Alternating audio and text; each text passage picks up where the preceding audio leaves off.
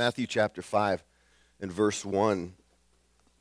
Before we actually get into God's word together, I was just sensing in my heart, my spirit before when we're worshiping about chains that can hold us captive.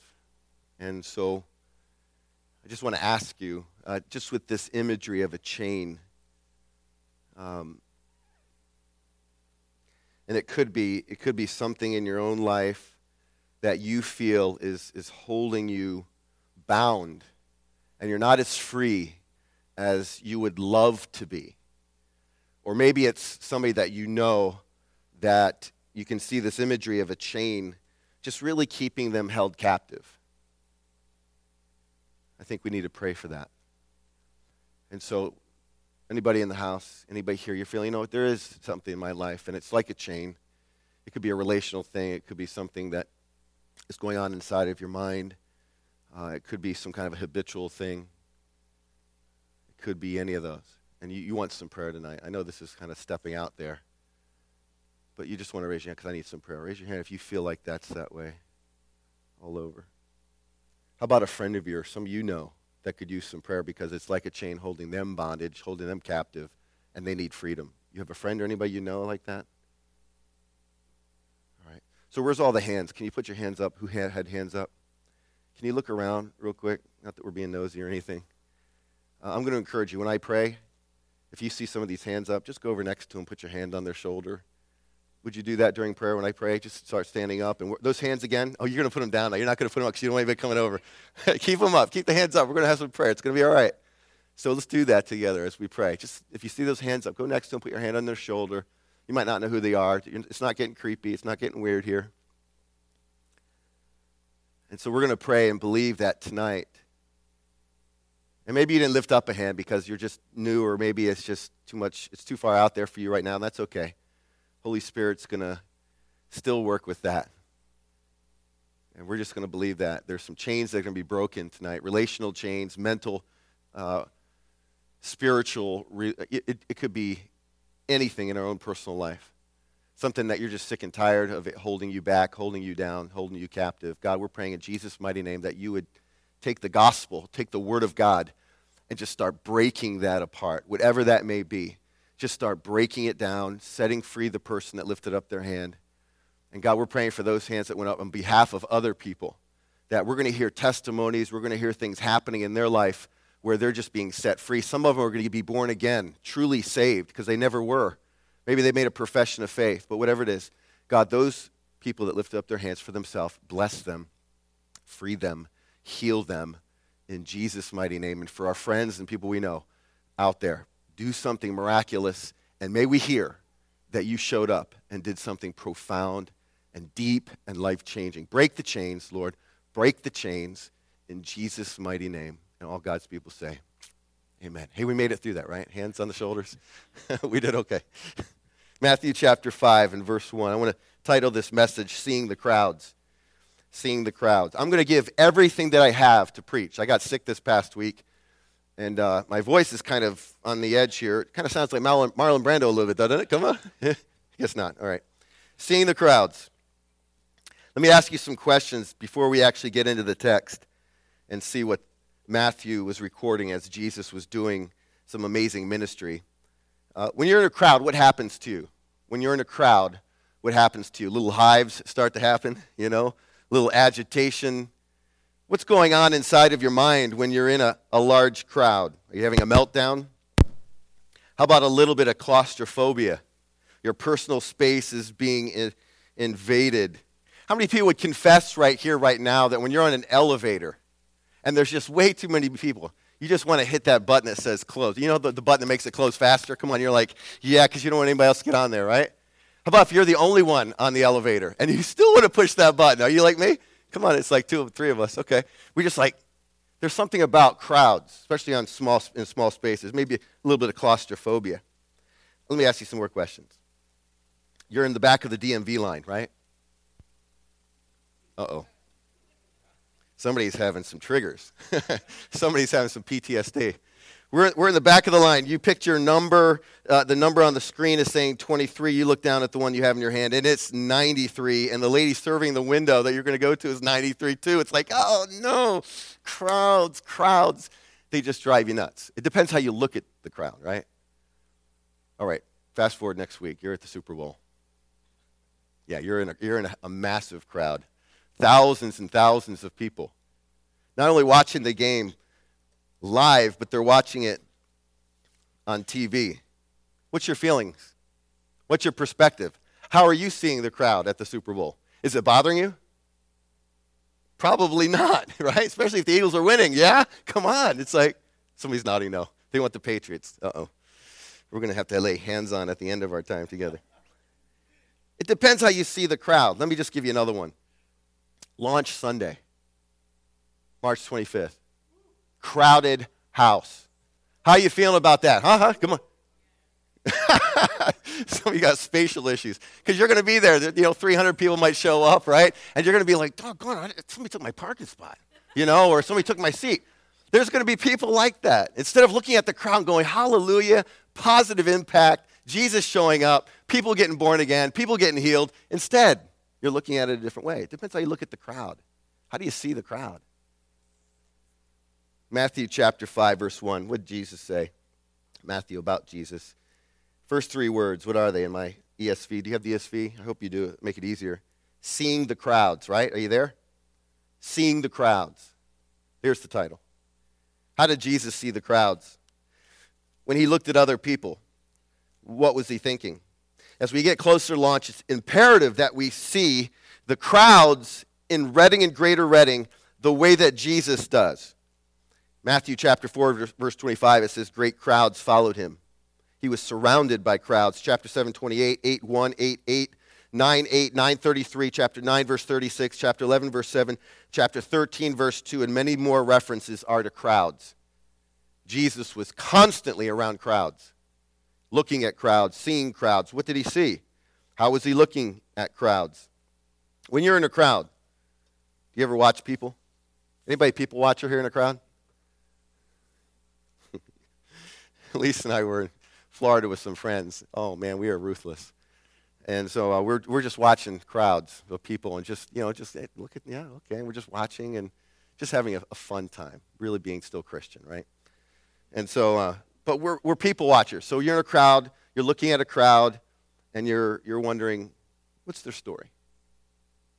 You ever thought about that? Like, what's that person's story? And what's that person? Because everybody has stories. And we're looking at crowds, and Jesus is able to see crowds, and he knows their story and their situation. I was parked outside of Staples in Exeter. My wife was going into Staples. And a couple of doors down, there's a liquor store. And so I'm parked there, and I'm just looking, and I'm looking at all these people going into the liquor store. Not just one. I'm talking, what night was that, babes? That was Friday night. And so I'm watching this, and literally they're converging on the store, sometimes 4, 5, 6, 10 people at a time. I couldn't believe it.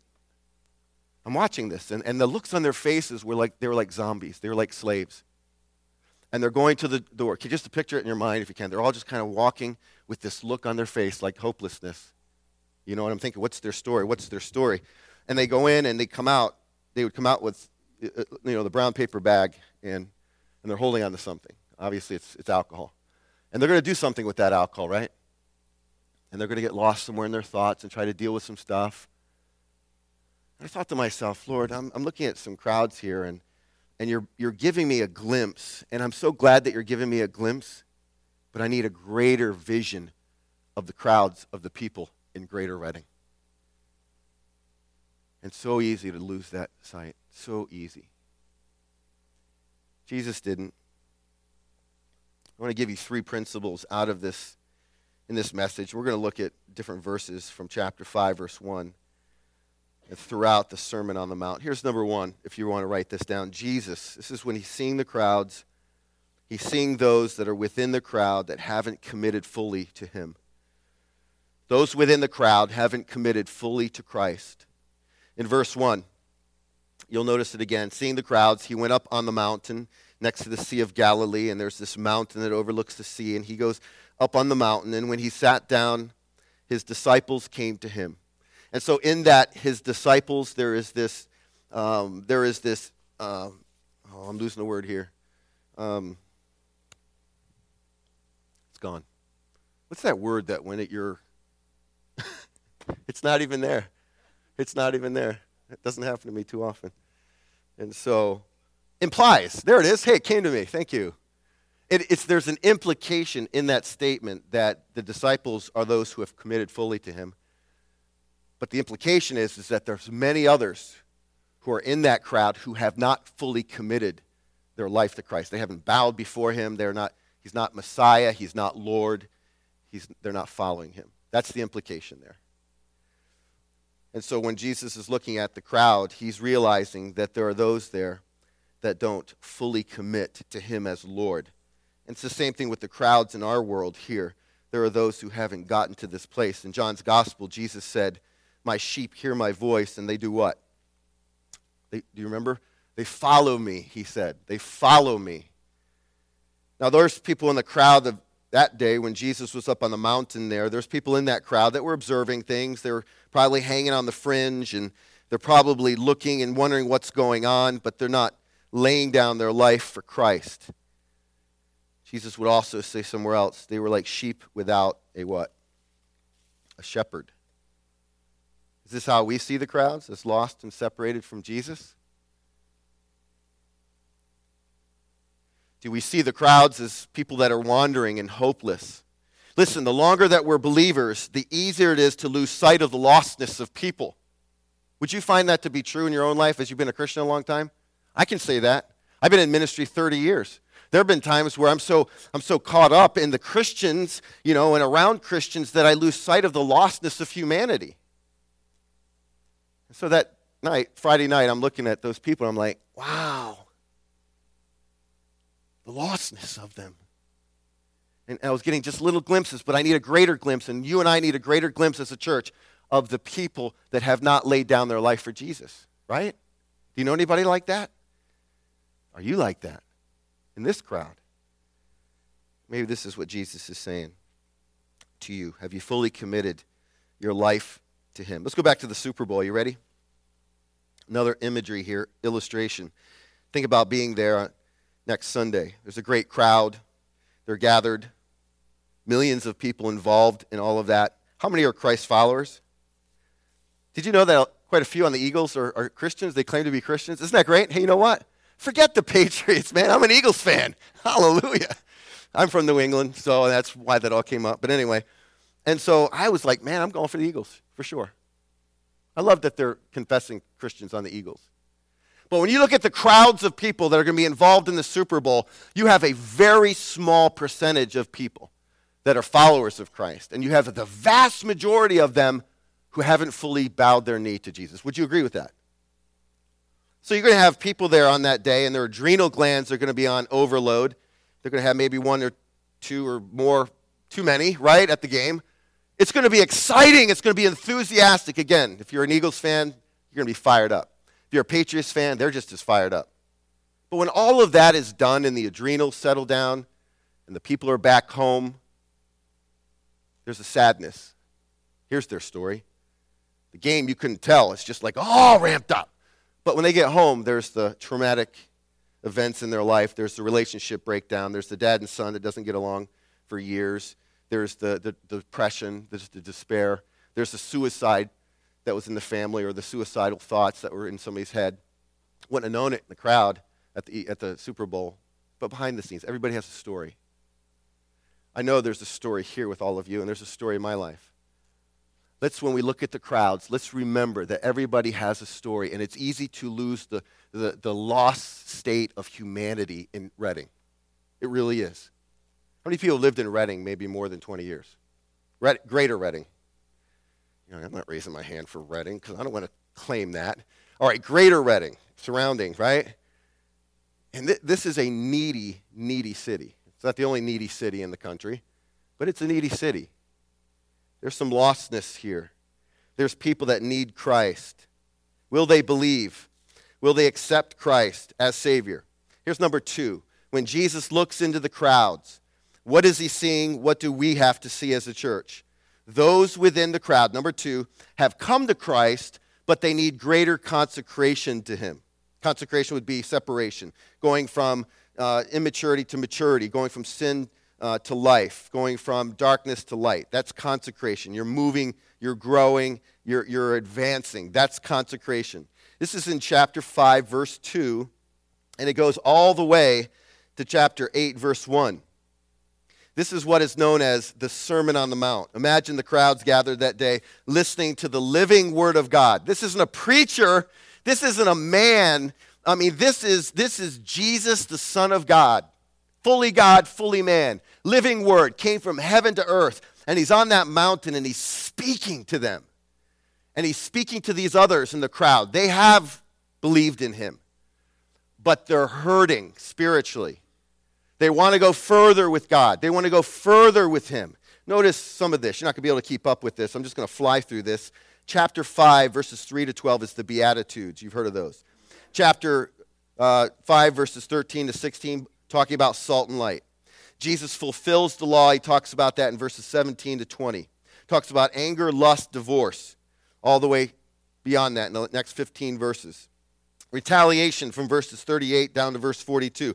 Loving your enemies from verse 43 to 48. Chapter 6, he talks about giving to the needy, verses 1 to 4. The Lord's Prayer, 5 to 15. Fasting, 16 to 18. Treasures, gathering treasures either on earth or for heaven, verse 19 to 24. Chapter 7, verses 1 to 11. Judging others. The Golden Rule, verses 12 down to verse 14. Fruit in our life, verses 15 down to verse 20.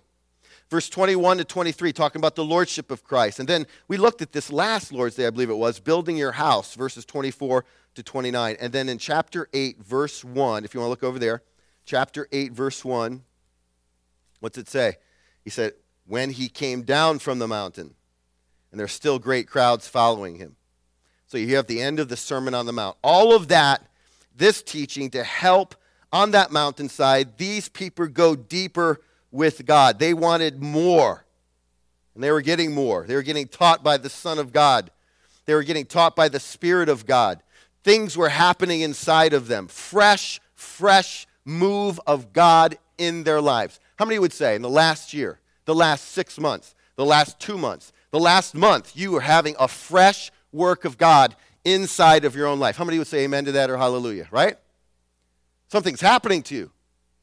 You're part of this crowd. You've accepted Christ, but you're getting more consecrated to him. You're leaving this old life. You don't want that dead spirituality. You don't want that lostness. You don't want all of those things. You want life. You want more of God. And you come here, and I could hear you sing. I'm on the front row. I could hear you. And some of you are clapping more than you've ever clapped, and some of you are singing louder than you've ever sung. And I know there's been tears coming out of some of your eyes when you're worshiping, and that wasn't like that a year ago, 2 years ago, 3. Is that right? Am I right on this? Something's happening. Well, there's people like that all around us too, They want to be closer to the Father. They want to sense him more in their life. They want that joy unspeakable and full of glory. I want you to think about these people. Remember, we're getting ready for launch, and so God is going to prepare for us on March 25th. For people to come in. Who's going to be there? There's going to be those people that are lost. They're not Christians yet. And they're going to hear about Jesus. And then we'll say, Jesus is Lord. Jesus can save you. Jesus can forgive you. And these people with tears in their eyes are going to be like, I've never known this story before. And some of them are going to bow their knee and they're going to go, Jesus, be my Lord. And there's going to be others in that crowd on March 25th at the Fox Theater who are Christians, but man, they're struggling spiritually. And they want revival, and they're stuck in this place of nominal Christianity. And I remember being there.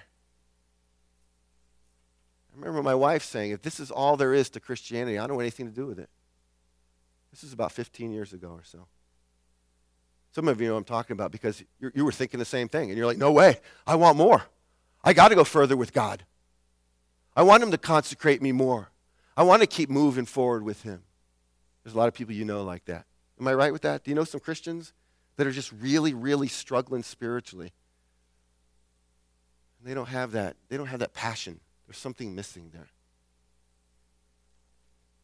A friend of mine, John Tupai, this is many years ago.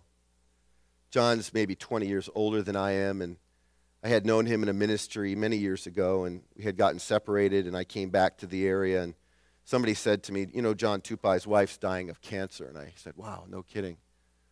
And so Spirit of God just started speaking to me, so you need to go to John Tupai, because the person said to me that John is really struggling. Christian, really battling with having joy and working his way through that grief and all that. And the Spirit of God said, you need to go to him. And so I went to his house, and he wasn't there, and knocked on the door, rang the doorbell, hoping that John would open the door, and he's not there. And I get in my car, and it was the weirdest thing. I just looked over at his door, and I just pointed. I said, John Tupai, you will have joy again. And I mean, can you imagine somebody seeing me do that? They would think, it's kind of nuts. I just said, declaration, you will have joy again. I went and found him. I walk into the hospice room, and he's looking up at me, and his wife's laying there. And she just starts pointing. It's him. It's him. You got to go with him. I didn't know what was going on. Gives me goosebumps to even think about it. Because his wife knew she was going to die. And she knows that John needed to come with us. And so that began a relationship for a year as Janice kept getting closer to heaven. It was the craziest thing, how joy came back into that family. And John started to live again. He started to live again. There's people that that need to live again. They're Christians. But there's something not quite right in their life spiritually, right? Let's bring them March 25th. You're saying they're in a good church. Yeah, if they're in a good church, that's fine. But still bring them on the 25th. They can still celebrate, right? They can still rejoice with you. If they're in a great church, that's fine. If they're in a horrible church, not a healthy church, not at church at all, then that's different. But if they're in a good church, still invite them, because this is what I'm praying. They'll come, and something wonderful and powerful is going to happen to them, and they might just take that back to their church, and God will use something in their life to other people. That's fine. They don't have to stay at Harvest. Number 3. We're looking at the crowds the way that Jesus did. Those within the crowd need to be shown the compassion and care of God. This is chapter 8, verse 1, all the way to 9, verse 38. Can I just show you some of those verses? Look at verse 5, chapter 8. When he had entered Capernaum, a centurion came forward. This is obviously somebody connected to Rome, appealing to him, Lord, my servant is lying paralyzed at home, suffering terribly. And he said to him, I will come and heal him. Wow, what a compassionate Jesus. What a caring Jesus. Let's go to verse 28. Look at verse 28. It says, when he entered the house, the blind men came to him. And Jesus said to them, do you believe that I am able to do this? And they said to him, yes, Lord. And he touched their eyes, saying, according to your faith, be it done to you. Chapter 9, verse 1. Did I already do that one? Chapter 9. Did I skip over? Where's chapter 9? That's a new Bible. I'm just getting used to it. Chapter 9. Go back there. I'm sorry. Chapter 9, verse 1. And getting into a boat, he crossed over and came to his own city. And behold, some people brought to him a paralytic. Chapter 9, verse 2. Lying on a bed. And when Jesus saw their faith, he said to the paralytic, take heart, my son. Your sins are forgiven. Are these hurting people? Are these people here that are going through all kinds of difficulty, all kinds of hardship? And they need to be shown that God is loving, that he's present, that he's powerful to deliver and powerful to save and to heal their bodies. See the crowds tonight, Harvest. They're filled with people who think God left them, didn't care about them when they were younger, didn't care about them when they were going through their hardship and their trauma. They're hurt, they're disillusioned, and they're even angry. Maybe some of you were there. There's lots of those people in Redding, Greater Redding. Lots of them. They're all out there. I remember when Kathy Danko came to our church many years ago. When Kathy came in, I knew that almost immediately that she's not used to Christianity. And so if you've been around the Christian church, been in leadership a long time, you can almost read that situation very quickly. And so I looked at Kathy. She was invited by a friend of hers. She was sitting in that chair, and as I was preaching, I would look at her in the eyes, And I could tell that she was very uncomfortable. And she wasn't uncomfortable because of the content. It wasn't uncomfortable because people were mean and didn't treat her, lovingly. She was uncomfortable because she had never been in a Christian church. And she was thinking as she's sitting there, is this ceiling going to cave in on me? That's what she said to me afterwards. I said, really? She goes, yes. Because she was living a life that was so far from God. To be in a church building in her mind, she was thinking, this is dangerous for me. Because God is going to, And so Kathy and I and my wife and her built a relationship. And you know what I found out about Kathy? If there's anybody, I've met a lot of people through the years in ministry. She is probably the number one person who has lived the life that I would go like, whoa. I've seen a lot, and I don't get too shocked in life anymore because I've seen so much. This lady shocked me.